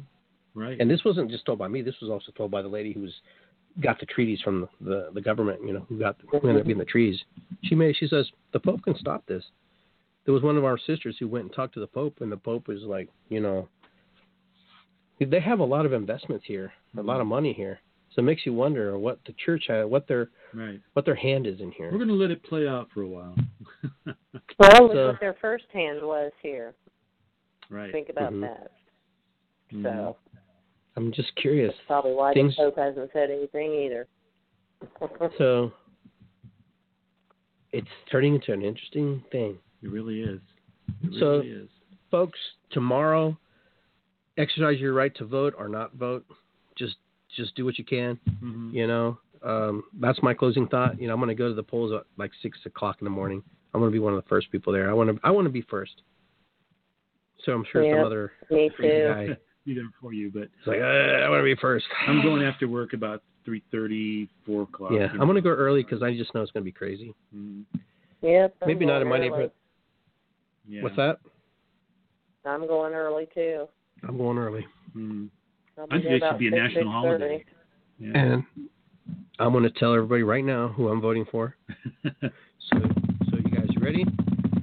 I'm voting for